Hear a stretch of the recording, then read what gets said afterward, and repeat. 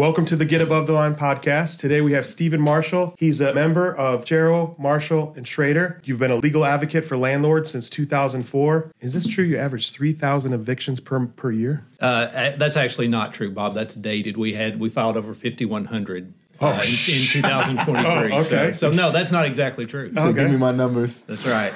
All right. I checked out that website, KentuckyLandlordLaw.com. You've put together quite a bit of information for landlords on that website. You've represented hundreds and advised hundreds of rental owners and managers on issues covering the entire legal process from advertising through eviction, post-tenancy issues, housing discrimination complaints, security deposits, and collection issues. On a personal note, you have a wife and 4 children, and I was checking out your YouTube channel, Stephen Marshall 1974, where you talk about winning the third quarter of life. Winning the third quarter of life. It said that, it started in 2008? Was that when you made a change and got things going? So all high school stars got to talk about their glory days, right? So I was always an athlete, played lots of sports, and staying in shape had always been pretty easy for me until I looked up at age 34 in 2008 with 2 kids, third getting ready to be born, and I was 5'10", 220 pounds. And on my frame, that's just, I was overweight, and I was out of shape. And I knew that life was not going to slow down. It wasn't going to be easy, but I needed to make a change if I wanted to be able to, when my kids grew a little bit, run, play, wrestle, coach their sports teams, all that stuff. And so I just made the commitment that I'm going to get back in shape. Now, it's always easier to relearn than to learn. So it was a little easier for me. Right. But I lost 40 pounds pretty quickly and then just have kept it off since then through a variety of things. My training evolves every few years. I think I'll probably get bored with one way of doing things and I switch it up just to keep it fresh. But no, I've been able to keep it off through diet and nutrition. And I turned 50 on January 8th. And so... Thank you. And that's where kind of the third quarter of life came in. You know, if you think we're going to live 75 years, you can kind of break that down into quarters. Right. And my old basketball coach used to tell us, like, whoever wins the third quarter typically wins the game. And so it is very important for men in their third quarter of life, meaning 30 to 60, but if you want to get tighter, 35 to 55, those are important years. You are busier than you will ever be with your job and your career. You're busier than you'll ever be with your family, typically. Right. And so if you're not careful, that will overrun you and you will find yourself overweight, out of shape, eating ultra-processed foods all the time and sitting around, and you end up fat, sick, weak, depressed, and anxious. And that is not where you want to be when you turn 60 years old. Right. Because it's going to be really hard then. And you're looking at all types of cardiovascular disease, cancer, diabetes, metabolic disease. You're in big trouble. So if you can win that third quarter, even when life is so busy, you set yourself up to maintain a high quality of life in your later years. I love that. A lot, man. Like, because being a sports guy myself, like the third quarter. Yep. Like one of my friends used to always say that too. He would say, "Momentum can get you through the first half. In the third quarter is when the game is won. The adjustments that are made after halftime is what wins or loses the game." So for you to say that, I absolutely love that analogy there too. The third quarter of life. If you're an athlete, especially in high school, man, your 20s, you can kind of keep it going. You start hitting 30 and beyond that, man, it takes focus and effort and a plan. I wasn't an athlete. I mean, I was, but I rode BMX bikes. I forgot my baseball glove the day of 7th grade baseball tryouts, and I had played baseball since I was a little kid, and the coach said, "You didn't bring your glove? You're not on the team." And from that point forward, I didn't play organized sports all through school. Rode BMX bikes, and we had a pretty tight crew. I mean, we would ride 20 miles in a day, every day. And I stayed in shape then. When I was 26, I put on some weight. And then I've recently been on a journey of, changing some things. I quit smoking. Perfect. I'm physical, but I need to get a routine. Yeah. I'm physical, like in the sense of work, like chopping wood and cutting trees down. You're not sitting around. I don't sit around. The one thing I don't do is sit around. When you made that shift or that change, I mean, you obviously found the time to do it, and you still continue to find the time. How does that affect you, like in business? Do you think that that affects your business? Or here's the way I look at it. Everyone's credibility and likability and respectability is enhanced if they're in good physical shape. I think that's just part of human nature. Right. You can think of it as shallow or not, but when you look at someone and they have taken care of themselves, they just come across to you better. It's just a fact. I agree. And so at the margins, I think it certainly helps in business. Yeah. What do you do? Like, so your workout right now, daily basis or? So I do something every day, but Monday, Tuesday, Thursday, Friday, I'm focused on strength training. Wednesday, I've had this habit once a week. I take my hunting backpack and I load it down with weights, 50 to 70 pounds, and I go outside and I walk for 50 minutes. They call that rucking. Call that rucking now, right? They call it rucking. Yeah. That's kind of a weird term, so I didn't want to use it. But since you did, every Wednesday. We said it at the same time, so I don't know. We did. Yeah. So, every Wednesday I do a ruck, and that just kind of combines making your whole body strong, but there's a lot of cardio element to it as well. And plus you're outside, which I think is, so important now because we're always in climate-controlled inside spaces looking at screens. The more time that we're out there in nature, not seeing right angles everywhere. It's good for our brains. So that's the 5 weekdays. And then Saturday and Sunday, I try to do a 1 to 2 hour walk each day, just getting steps in, moving my body, getting my heart pumping, that type of thing. If I miss one of those days, it's not the end of the world. But Monday through Friday is the main part of what I do. It's like very similar on mine. It's Monday, Tuesday, Thursday, Friday. I'm doing strength training. Yeah. Wednesday, Saturday, Sunday is my cardio. Last year, I did my first triathlon. It was a push. It was really awesome. No doubt. I did. It was a push, but it was my first triathlon, and it was awesome. But one of the things when you say that, Bob, on the days that I do, for any reason, don't work out or get my physical in, I feel it. Yeah. I feel it. Like, just the energy that I have. Like, I'm a little bit more irritable on those days. Like, if I go 2-3 days without working out, when it does happen, I'll be like, babe, I just need to go to the gym. It's just like getting that body into motion and having that consistency with yourself. It's like, and soon it'll be she's telling you, babe, you need to go to the gym. It's like, you got to get out of this house and do something because you're about to drive me crazy. Yeah. So that's right on. It's counterintuitive, really, but when we're tired, it's usually because we haven't been moving. And moving gives us the energy that we want. And it doesn't make sense, but it is, like you said, it is 100% true. Yeah, love that. I agree. It's really good. I agree. I got a place at the lake, and that's where I do most of my tree cutting and rock moving. We've been talking. Soon that'll be a change, though. We've been talking every week. Soon that'll be a change. I ask you every week, has it came in yet? Your gym equipment. I ask you every week, has it came in yet? Yeah, so the consistency in it, I'm there almost every weekend, but if I miss a weekend, so it's 2 or 3 days that I'm just going to the point of nearly vomiting. Like, that's how hard I go. Yeah.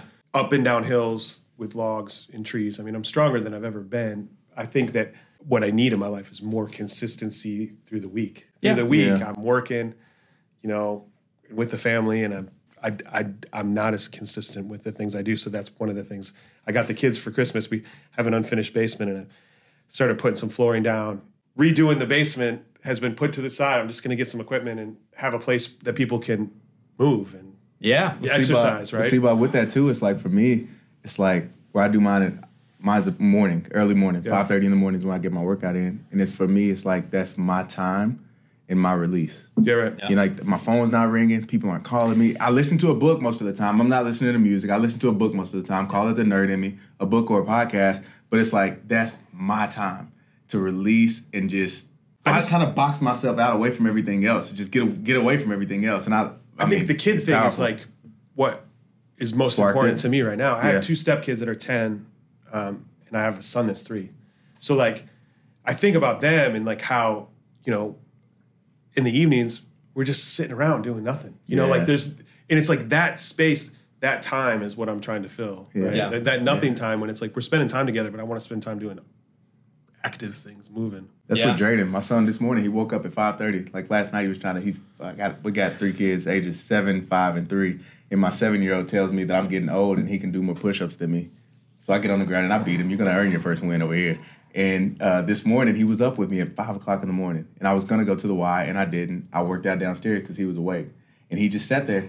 There's a period of time where you're not going to wake up and get on your phone. You're not going to wake up and watch screens. You're either going to come work out with me or you're going to go back to sleep. One of the two, you choose. Yep. And he came down there, and he was on the bicycle. He was on the bicycle for a little bit of time, and he did a few push-ups, but it was just like, I love that right there. It's helping build that consistent your kids habit work out with routine you? for them. They don't work out with me very often, but they all work out very hard. Very good. What DJ's talking about is, man, it is so important, because what he's doing, what I've tried to do, is build a culture of fitness in our. Right. I never tell my kids you need to work out. Right. Never. They are all athletes. They work jobs, and they will get up early or work out late to get their workout in. And I never tell them to do it. Right. It's just simply because their entire existence has been, all right, my dad works out 4 to 6 times a week. And to them, that's normal. That's how people are supposed to live. And man, they all do it. I now have the 3rd highest squat in our house instead of the 1st. Were your parents like that too? No. My parents ran when I was young. Mm-hmm. They always emphasized athletics, but they didn't really train. Right. Really, they just encouraged me to, and I was just kind of born with that. I was drawn to it naturally. Yeah. They always encouraged it and did everything they could to make it available to me, but that wasn't really their thing. I'll ask you this. I just thought of this. What do you think about Ozempic? So I don't know all the details of it. I hear oh man, it could cause this, it could cause this, it could cause this. Anything like that always just makes me a little nervous because it's so new, and who knows in 10 or 15 years what we're going to see from it. But look, science and medicine and technology, all those things are so amazing, and if they can help people basically undo years of damage and it's safe, I'm for it. Because it puts them back in a place where they can kind of reset and start doing things the right way. If you've got somebody who's 250 pounds overweight, man, there's a lot of movement types of things that it's simply not safe for them to do. Their joints aren't going to hold up under it. And so if there's a way for them to kind of reset quicker, and it's safe to do it, go for it. You take someone like you that's worked hard your whole life at your fitness and your health, and then you look at someone that, gets a couple shots and is able to lose weight. I guess they're not fit, though. They're just... Well, all it does is gives them a reset. Right. And because from there, they have to do something. That's right.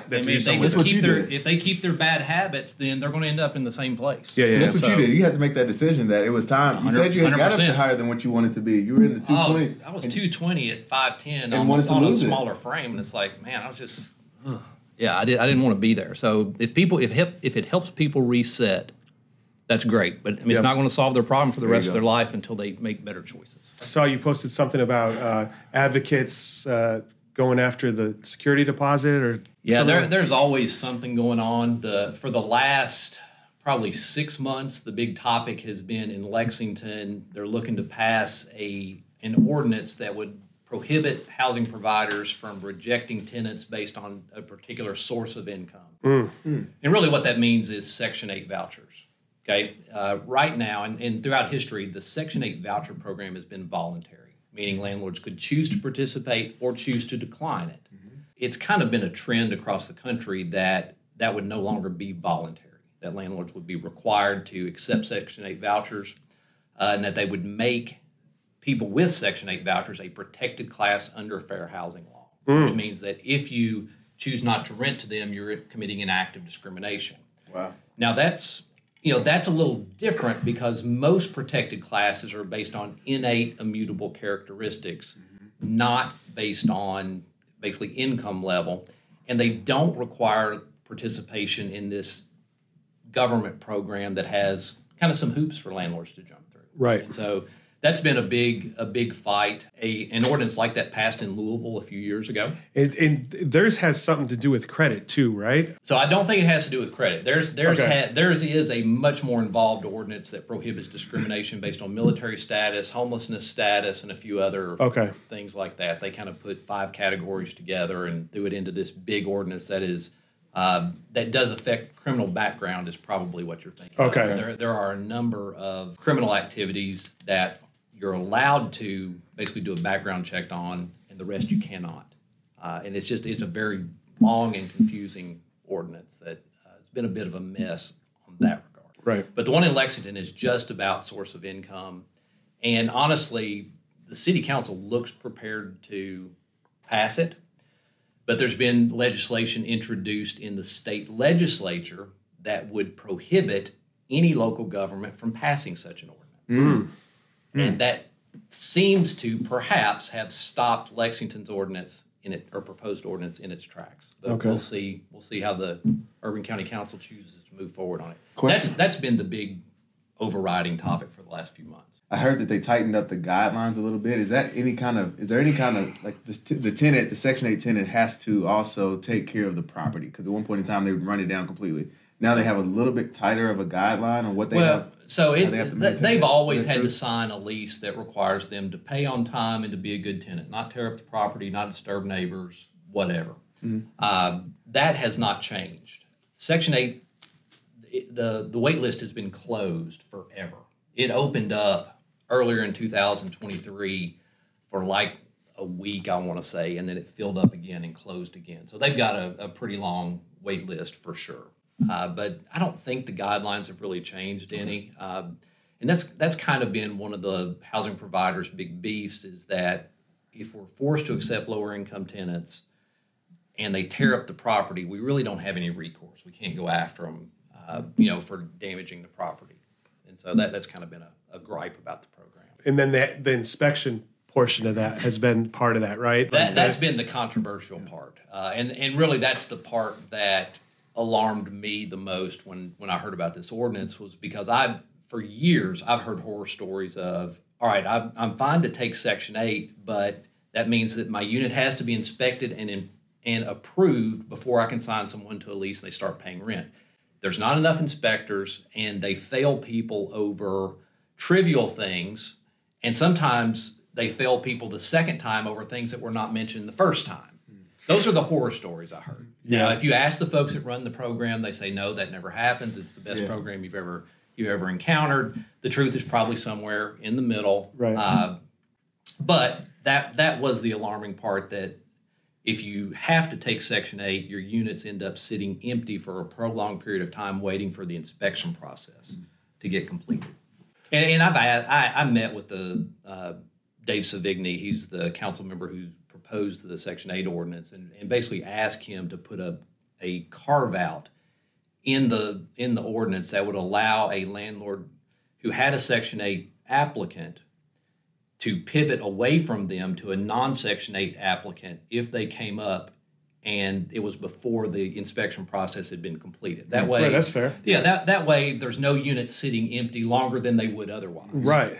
So right. We'll see if that gets considered and where that goes. So there must be groups that are advocating for the tenants, but like with the deposits, with this Section 8 thing, is that the same group? I think it is the same group. It's not necessarily quite so monolithic that we can say it's one group, but there's a coalition of different groups that sometimes they identify themselves as KY tenants. They've got Facebook pages and things like that. But it's a broader group than that. And yes, they've been pushing for what they call the Tenants' Bill of Rights. It's a fairly broad platform, asking for a lot of things, one of which was source of income discrimination to be passed, asking for tenants to have attorneys in eviction court, asking for tenants to have to have places on city government boards and agencies, asking for a mediation process to be installed at eviction court that would allow landlords and tenants to discuss their problem instead of moving to eviction, things like that. I can go through and say why I think most of those are a bad idea and really would not help the people that they're designed to help. Right. But the big issue is that they all create additional costs for housing providers. And we all know where those additional costs end up going. They get passed on to tenants. I was talking to a lady the other day, and she was advising her son not to buy a house right now because of the interest rates. Yeah. I'm like, hold on a second. You realize you put them into a rental. I mean, the rent can go up. I mean, at least you have control over it not going up. I mean, right. You must have a 3% interest rate. She said, yeah. I said, well, good for you, but let's talk about your son and his future. Right. Right.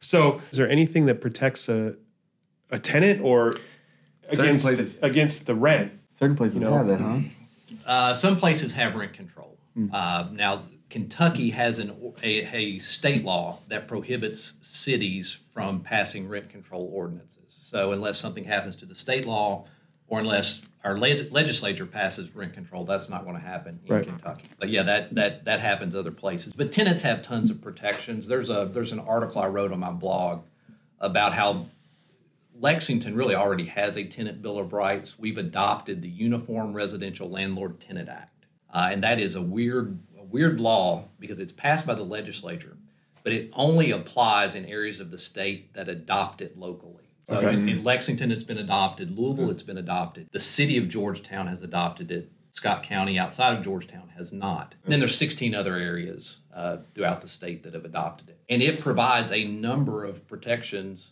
to tenants, and Lexington has that. So for those reasons, I kind of think tenants already are very well protected here in Lexington. We've sold a couple properties where I didn't feel like the tenants were protected.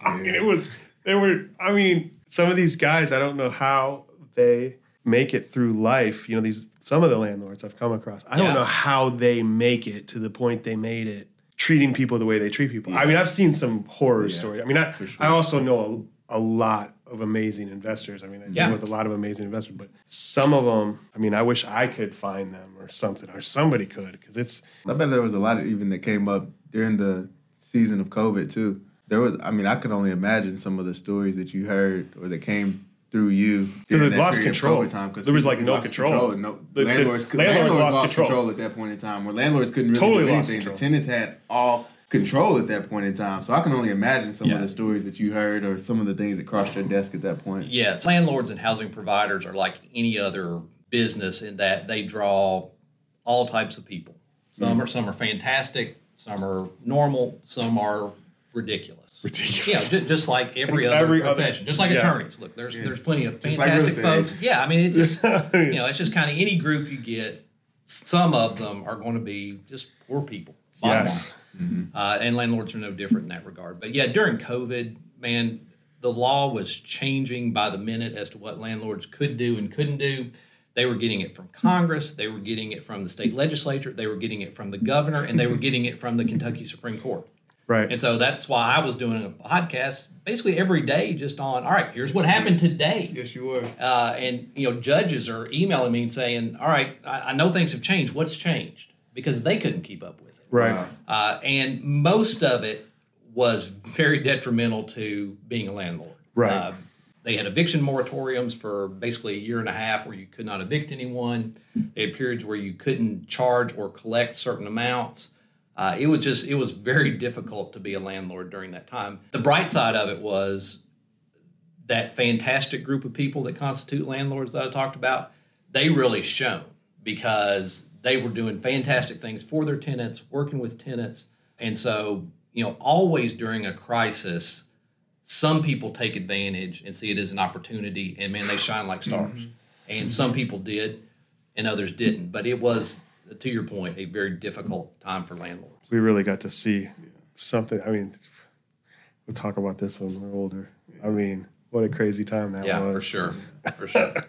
We had a Airbnb at the time, and it was booked out for like 4 months. And they just sent us an email that said we refunded all the money to the people that rented it. They gave everybody their money back. Wow. There was no conversation about it. It's like we refunded everyone their money. As a company, I mean, they're just trying to figure out the reaction too. People were scared. People didn't know what to do. Yeah.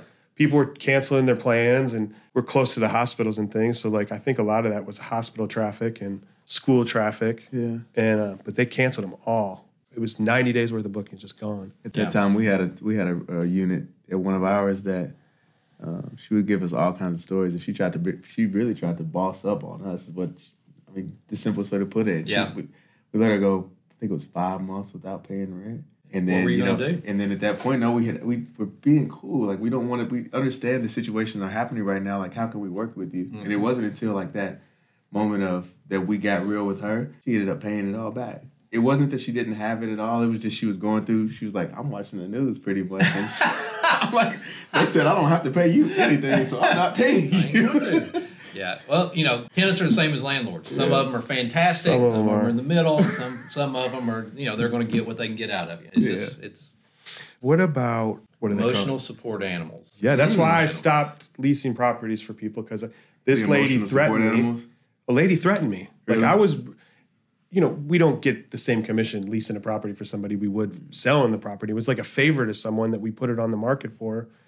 And I got trapped like in this conversation in the emotional support animal thing. And then I started Googling it and looking, and I can get my own emotional support certificate offline for like $75, $50 or whatever. They'll ship it off to you, Yeah. So how have you come across that? Has there been anything that's actually, turned into something on that? Like have people gotten in trouble for it? Never had to deal with that. All these places online where you can fill out a questionnaire or do a quick Skype session, pay your $150, and they'll send you a letter saying that you're disabled and that because of your disability you need this emotional support animal. Yeah. Which is typically an 80-pound pit bull. So so that just got completely out of hand, and it kind of climaxed when this group out of Texas called Fair Housing Advocates, Inc., who never set foot in Kentucky. But what they would do is they would call landlords, typically apartment communities that they could look up online. And they would always speak to a leasing agent who always seemed to be new. And they would ask them about their 2-bedroom apartment, go through just the regular deal about leasing. And then when it got to the end, they'd say, oh, and by the way, I have an 80-pound pit bull who's my assistance animal. Is that okay? And if it was okay, then they would go to, and I want to make sure I can bring him in your fitness center. Is that okay? And in your business office, and in your swimming pool area, and can he get in the pool? And they would basically just keep going until they got a wrong answer and say, oh, okay, thank you. And they would file a housing discrimination complaint with the Lexington Human Rights Commission. And they would typically follow that up with an offer to settle the case for between $1,000 and $1,500. And so that just started happening on the regular. And eventually, I don't know if they got the message or they got bored or they just got so much money they retired. I don't know, but it stopped. Right. And so things have kind of slowed down in that area a little bit. We passed a law around that time.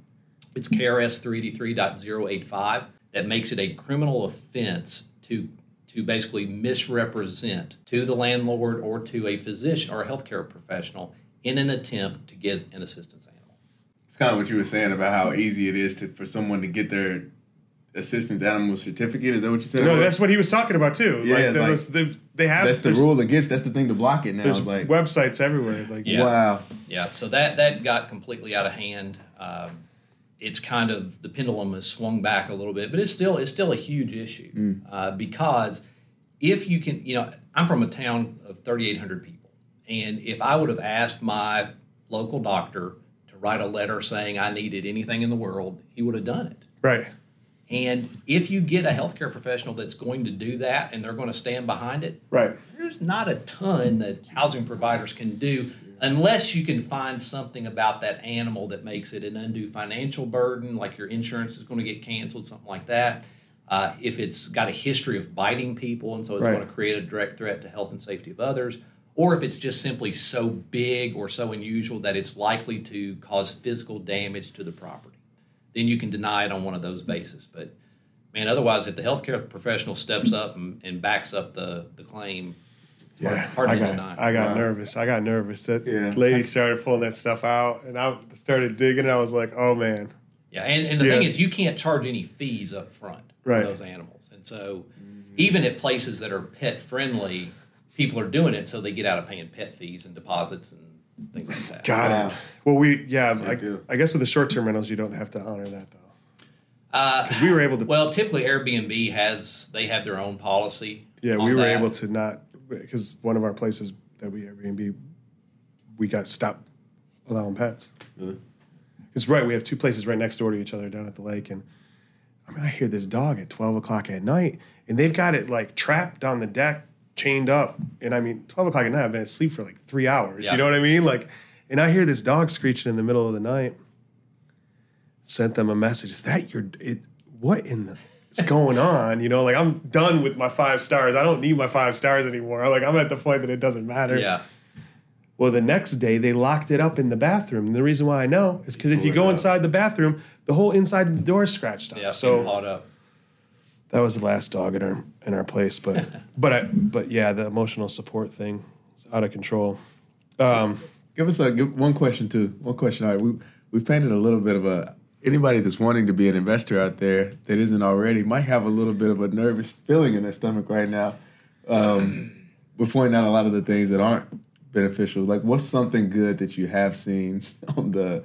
I don't know the best way to ask a question here. Give me something, Bob. Give me some help here. The question is, like, what advice would you have for someone there you go. that just bought a rental property or is getting ready to buy a rental property? Somebody like, that's thinking about getting into investing in real estate. They've got an opportunity to buy their property. first one, or they're about to buy their first one.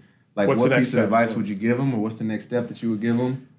Well, so the first thing I always tell people is your biggest landmine that you're likely to trip up on and cost yourself big time is some type of fair housing violation, some type of housing discrimination case.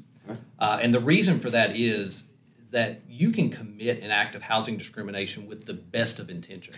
I have to bring this up before I forget. If you go on to Bluegrass Realtors and you type in, because fair housing, family friendly, right? That's a violation, right? Yeah, familial status is a protected class. Families with children. But you can pick just about every single one and put it into the description search, and there's hundreds of. I mean, I shouldn't be saying that out loud on the thing, but there's hundreds of violations. Yeah, right? That really was a shocker to me. But here's all these licensed professionals who have no bad intentions by it at all. If they're doing it, have no bad intentions. So that fair housing, I can see where that's a problem. Yeah, I can see where that's probably the first. Yeah, because you can commit a violation with good intentions. Right. You know, even the folks that, man, they're just trying to look out for somebody, and boom, they've discriminated against somebody. I think you'd like this house because it's on a corner and it's got a large lot, as opposed to this house over here that I've got for you. You may be steering them, is the phrase, because they're a family with children. Yeah. And that's an act of discrimination. And so educating yourself on fair housing law is one of the things that any new investor needs to do. Now, you need to get good application, good tenant selection policy, and good lease documents, 100%. But educate yourself on fair housing law, because that's where you can commit an act that will cost you a lot of money. Because that's not one that people are thinking much about. No, they're really not. I mean, they're thinking, everybody knows this about fair housing. If I treat everyone the same, I'll be okay. Well, that's simply not true. There are times when the law requires you to treat certain people differently. And so if you're not educated on that stuff, man, you can step in it in a hurry. Short walk to downtown. That's a violation, right? Short walk to violation? I mean, those types of advertising things. Right, the advertising. Those types of things can be fair housing violations. Short walk to downtown, probably not by itself. But yeah, your advertising. The advertising is like a piece where, I mean, I just know that there's people must not get in trouble for it a lot because there's so many violations out there. If you're thinking about it, if you're thinking about fair housing and you're on that path, community. You can spot. What's that mean? It means there's no kids. Right. And that can be discriminatory against families with children. Yeah. So those types of things, you have to be careful and educate yourself on, for sure. Yeah. But DJ, you were talking about earlier, I see landlords that have had the same tenants and units for 20 years, 25 years, 30 years.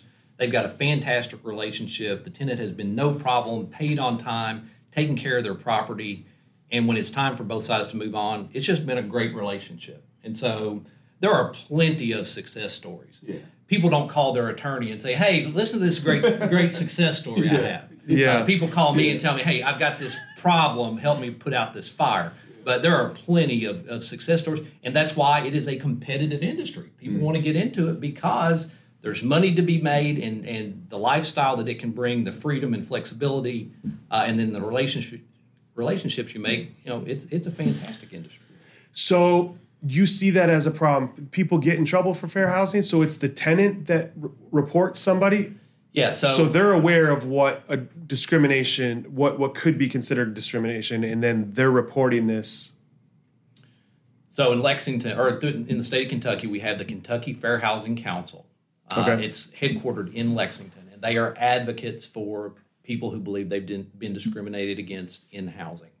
Okay, so tenants can go to them, get counseling, and find out if their rights have been potentially violated. Okay. If so, they file a complaint with the Lexington Fayette Human Rights Commission. Mm-hmm. They investigate complaints of discrimination. They'll interview the tenant. They'll send the landlord a written packet, basically, of the allegations against them, give them a chance to respond. And then they kind of go through the process of hearing both sides, seeing if they can get it worked out, and then ultimately, if they can't get it worked out, they make a determination as to whether there is reasonable cause to believe the landlord discriminated against the tenant. If there is cause to believe that, then the Human Rights Commission has an attorney on retainer that will file a lawsuit against the landlord. So, and that's where you come in. Well, hopefully I come in. And make it so that the attorney hopefully I doesn't- come in before it all that, starts, yeah. but at the very minimum, I need to be in once that complaint gets filed with the Human Rights Commission to help prepare the response and guide the landlord through the investigation process. So when that lawsuit happens, what's the repercussions, or what's the worst thing that could happen to someone for violating fair housing? They can get a judgment against them for any damages incurred by the tenant, including humiliation, emotional damages, things like that. Wow. There's a civil penalty of $25,000 for the first offense. There can be punitive damages if what the landlord did was just especially obnoxious or egregious. And punitive damages can be just whatever the jury thinks is appropriate. And then there can be attorney's fees for the attorney that represents the tenant. Wow. So that's why I It's gonna say be big money. Yeah, and so How often does plus, that happen? and Does that's it- all in addition to the money that you're paying your attorney to do right, the case. right. Is that something that you do? I mean, how many? Like the question goes, how often does that happen? Is that something that you see So- happen from time to time, so, or is it yeah. jeopardy of happening? It fluctuates a bit, but I usually am at any given time handling 5 to 10 of those complaints. Really? And over the course of a year, we'll say 10 to 20 a year that I handle. There are more that happen, but that's how many I personally end up handling. How long do they typically? So take there's to- an take to ordinance settle or that so? says that the investigation is supposed to be completed within 100 days. Okay. It never, ever, ever gets completed within 100 days. Gotcha. So it's usually, I'll say, a 6-month process. Wow. Yeah. Tenant have to continue to, if in a situation like that, is the tenant obligated to continue to pay their rent? Or? They are, but typically the tenant is already out of the property when this happens. It's Gotcha. usually either on the front end. Or they never got into it. That's right. It's from a tenant whose application was denied. I've been dealing with one of those this week, and they believe that they were denied for a discriminatory reason. Gotcha. Or it's on the back end after they're already out. They believe they were treated in a discriminatory manner while they were living there. Okay. So it does happen sometimes while they're still there. If so, they do have to continue to pay their rent But typically it's before or after. after. Typically. Yeah. So then what? So you said something about the lease, right? Was that the next thing? So the first thing was fair housing. The second thing was lease. The second thing is what I'll call your legal documents. Yep. Everybody knows they need an application, and everybody knows they need a lease. Those two things need to be good documents. Okay, like I said, Lexington's covered by the Uniform Residential Landlord-Tenant Act. It has certain provisions in it that says you can't put X, Y, and Z in your lease. Okay, so you need a good lease document that protects you and gives you the most protections that you can have, but doesn't have those prohibited things in it. The second thing you have to keep in mind is that only 19 areas have adopted this Landlord-Tenant Act. So if you've got properties in Lexington and properties in Nicholasville, you need different leases because you can get more protections in your lease in Nicholasville than you can put in your Lexington lease. But you can't use your Nicholasville lease in Lexington because it's going to have doesn't have the right things. It's going to have prohibited provisions. So you need good legal documents.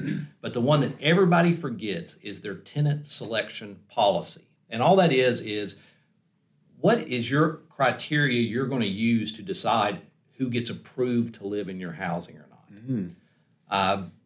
If you just wing it, if you're just like, oh, I just go by gut, you are going to get sued for housing discrimination because whatever your gut tells you, somebody's not going to like what your gut says. Having a written procedure is what you should have. It's like what you're mandatory. Because you can always I refer don't back have to that. it. Your 100%. tenant selection. Your tenant selection. Yeah, it needs to be written, and it needs to be as objective as possible. Mm-hmm. You don't want to leave yourself any discretion. It just wants to be, all right, if you meet A, B, C, and D, you get to live at my property.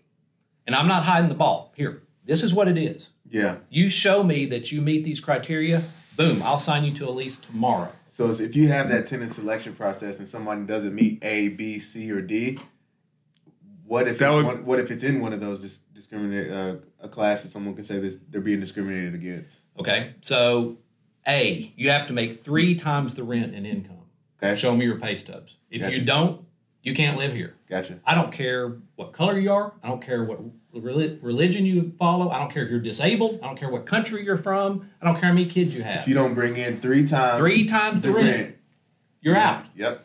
If you have any felony convictions within the last 5 years for hurting someone or tearing up property, you don't get to live here. That's Gotcha. very objective, and I don't care who you are. If you don't meet it, you don't get to live here. Yeah. Okay? If you have any eviction judgments within the last 5 years, you're out. Okay? So those types of things, those are objective. You don't have any discretion, and it doesn't discriminate against any particular class. Mm-hmm. It's just That's good. It's just here it is. And you attach that to your application so everybody knows up front, this is what my criteria are. Yeah. Okay? And that will save you so many headaches. Because the other thing it'll do is people will look at that and be like, I'm not going to bother applying here. Yeah. Because I don't meet this. Right. Yeah. You know, and so it saves both sides time and potential money. And it'd be a good defense if someone took you to court for discrimination. 100%. 100%. Here's my procedure. You didn't meet number 1, number 2, or number 3. Yeah, So the biggest mistake I see people making is they make it too subjective. So they'll say, must have satisfactory rental history. yes. What the hell does that mean? Yeah. Okay? Yeah. What it means to you, and what it means to you, and what it means to me So can we be talk about that. completely different. Completely We different. talk about that all the Yeah. time. Yeah. Like statements like that or questions like that. Yeah. So make it clear and objective. Not satisfactory rental history, okay, means no evictions within the last X number of years. Yeah, Right. Make that's it really good. make it something that's measurable Yes. and objective. That's really good. That's real good. Because we do talk about that all of the time. It's like somebody says they want a big backyard. Well, What's a big backyard to you? what's a big backyard? Yeah. I mean, it could be a half acre. Absolutely. Or it could be 20 acres. Big backyard, that means nothing. Someone but from New it's York, the same someone thing. from New York who doesn't have that much. absolutely. Like a versus third of someone an in acre. Kentucky. Everywhere in Lexington has a big backyard. Yeah. Yes. Yeah. Someone where I'm from, Western Kentucky, my grandma has a few acres. My parents have a few acres. A Yes. big backyard to me is a few acres. I'm with you. I love that. I get it. 100%. I really good. just created one for our company here, like a procedure manual. And I've had one in the past, but this one is really thorough. But it addresses pretty much everything. Yeah. And that way, there's a smoking policy in there, and we got a couple of people that smoke.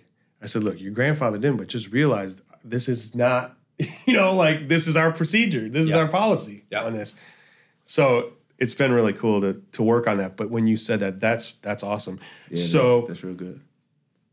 the legal documents, then what? It's the management of the tenants it's fair housing training. Yep. Get your legal documents in order, get your fair housing training, and then it's just managing your tenants, Right. taking care of your properties, those types of things. Where I see people getting sued the most typically comes out of some type of weird power dynamic with their tenant. Either the landlord is just a jerk about everything, and so the tenant's looking for a reason to sue them, Right. something like that. Right. So those types of things have to be managed, and they're really important because if you've got a good relationship with your tenants, they will put up with some mistakes. You can work through some stuff. Yeah, you can work just get it figured out, and you'll get the benefit of the doubt. Yeah. People that are likable, they do better because they get the benefit of the doubt. I inherited a tenant on in a duplex in Lexington, and something happened. Maybe they raised the rent. I had a property manager at the time. Maybe they raised the rent, and week later, code violation. They called code enforcement, and they came out. I mean, it was but that's exactly what you're talking about. I mean, there's some of that goes into that. The condition and how you treat people. Yes. And how that ends up coming out on the other side. So you're treating people right. Treating people right. What if so the tenant's not treating you right or not staying within the parameters of the lease? Then what? Well, I mentioned that Landlord-Tenant Act. It prescribes the landlord's rights and remedies, and so there are notices that you're required to give to the tenant. That's some of the rights that they have. But you give the proper notice that tells the tenant exactly what they've done wrong, tells them that they have this number of days to fix it, or else they have to move out. And so what that does for the tenant, it lets them know, hey, I've got to make some changes here, or else I have to leave. What it does for the landlord is it gets the clock ticking on that tenancy. Right. And if things don't get fixed within the legal time frame, which for non-payment of rent under the Landlord-Tenant Act is 7 days, for lease violations it's 14 days. If it doesn't get fixed within that time frame, then the landlord's eligible to file a forcible detainer complaint and eviction with the local district court. So I came across another article on your website, and it was talking, and I think it was an older article. It was talking about how many evictions get filed. The reason why I know is because Eli's name was on there. Yeah. It was Mashney Harp. The year that you had done it, it was like how many that they had filed. And I think Eli's like, well, that's not me. That's just Danny's property management. I said, okay, Eli, whatever, man. But it had how many get filed, and then it had how many people actually got evicted. There was a chart on there. Yeah. And it was a pretty small percentage of that actual first filing, right? So that's what you're talking about is you file and you give them notice that this needs to be fixed. Yeah. But it seems like it was like maybe a third. Does that sound right? Yeah. About a third of them actually get evicted there, from the point that they get. Yeah, probably less. That's really? That come to realistic, like we got to be realistic here moment. Yeah, so we always have to be careful with our terms. And so that process you're talking about, at any point through that process, some people may call that an eviction. Okay? Are you being evicted when you get that first notice from your landlord? No. Right. But I don't care, but you just have to be very clear with your terms. Right. And so that's why this big report came out that talked about how many evictions there were in Fayette County. Gotcha. And when you got down to it, they were using the word eviction in the broadest possible term to mean people that got these notices. Even if you got a notice, it was considered an eviction. That's right. And most of those people, they got their notice, they paid the rent, nothing happened to them. Yeah. Right. Some of those folks didn't pay. They got a forcible detainer complaint filed against them. Okay, that's an eviction complaint. And a lot of them paid before the court date. The case got dismissed. It's over. Okay, some people didn't pay then. They went to court, and the judge issued a judgment of eviction against them, requiring them to vacate within 7 days. Many of them, within that 7-day period, got it worked out with their landlord and paid the money and ended up staying. Gotcha. And then that remainder, whether it's a third or a quarter, whatever it was, they ended up getting put out. Yeah. Okay? I don't know at what point, other than at the very end, it's fair to say they were evicted. Yeah. But not all of them were. They're going from that first notice, calling that the eviction. Yeah. But to me, the way you describe it, it sounds like that system works. If getting from that notice to the amount that actually got put out, I didn't know that until I read that. I skimmed it. I just skimmed the article. But now when you explain it, I mean, it makes a lot of sense. It works for both sides too, because the tenant has their time to come up with it and to pay and cover what they said that they would cover. And then for the landlord, if that tenant decides to pay, hey, great, you got it worked out. And if they don't, then the next step has to be taken. Yeah. So it's mutually beneficial for both sides. There are so many people I've evicted month after month after month after month. There was a guy I evicted for 18 straight months. He never left the property. He always paid and got to stay. Wow. But if you look on his, in the court records, he's got 18 evictions against him. Okay? And there's a number of those folks. And so the eviction process is always just a collection tool. Yeah. Few landlords want to get rid of their tenants. Right. If they do, it's because they're a problem otherwise. Mm-hmm. Okay? They're causing disturbances, or they've got some criminal activity going on, or they've moved other people in, something. Typically, the reason somebody files an eviction is to leverage the tenant to pay the daggone rent. That's their goal. I just can't see people getting behind on their rent and then catching it up. You know what I mean? Like the people that I've come across in my life, but I guess the thing you secure first is where you live. But it's like at the point that you get behind, you know, you got all this other stuff stacking up, but it's amazing that all that works out and people end up. Yeah, they do. I mean, we're at the time of year right now, so everybody's thing right now is, all right, I'm going to get my tax return. Mm-hmm. If you can just stay with me for a little bit, I'll get a tax return. That'll pay me up through whatever. And so those are the negotiations that are going on with the landlords right now. Yeah. Man, there's so much good stuff. There's a lot. I mean, I learned a lot today. I know, and I love that we started out the conversation talking about just that whole life value add piece right there. Talking about the family, talking about the fitness, really cool. How important that is to just everything that you do. 100%.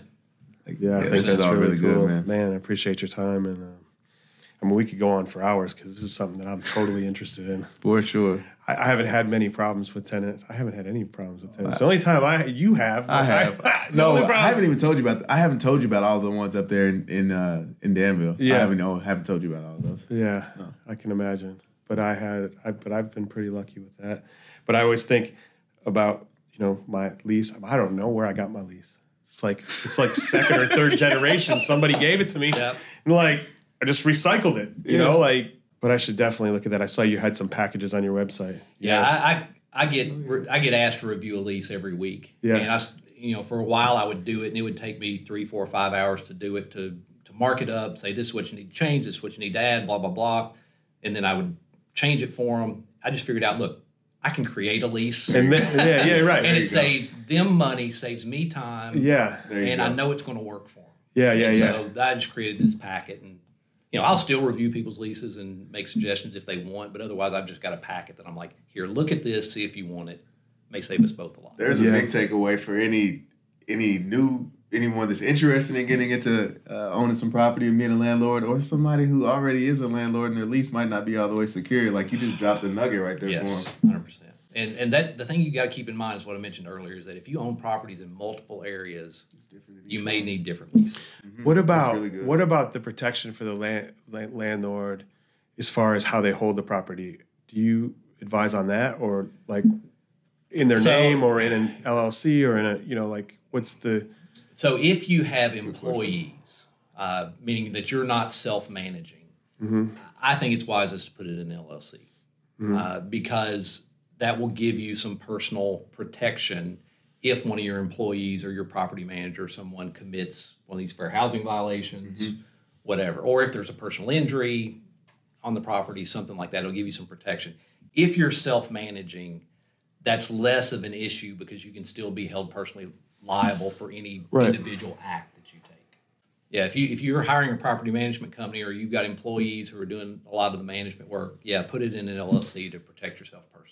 Is there insurance that covers that fair housing thing, or that could break somebody? Yeah, you can get liability insurance. The liability insurance would cover something like that. Yeah, for sure. It's real good. Thank you for your time. Hey man, this is fun. I would have paid y'all to come here. Yeah. Well, you come back.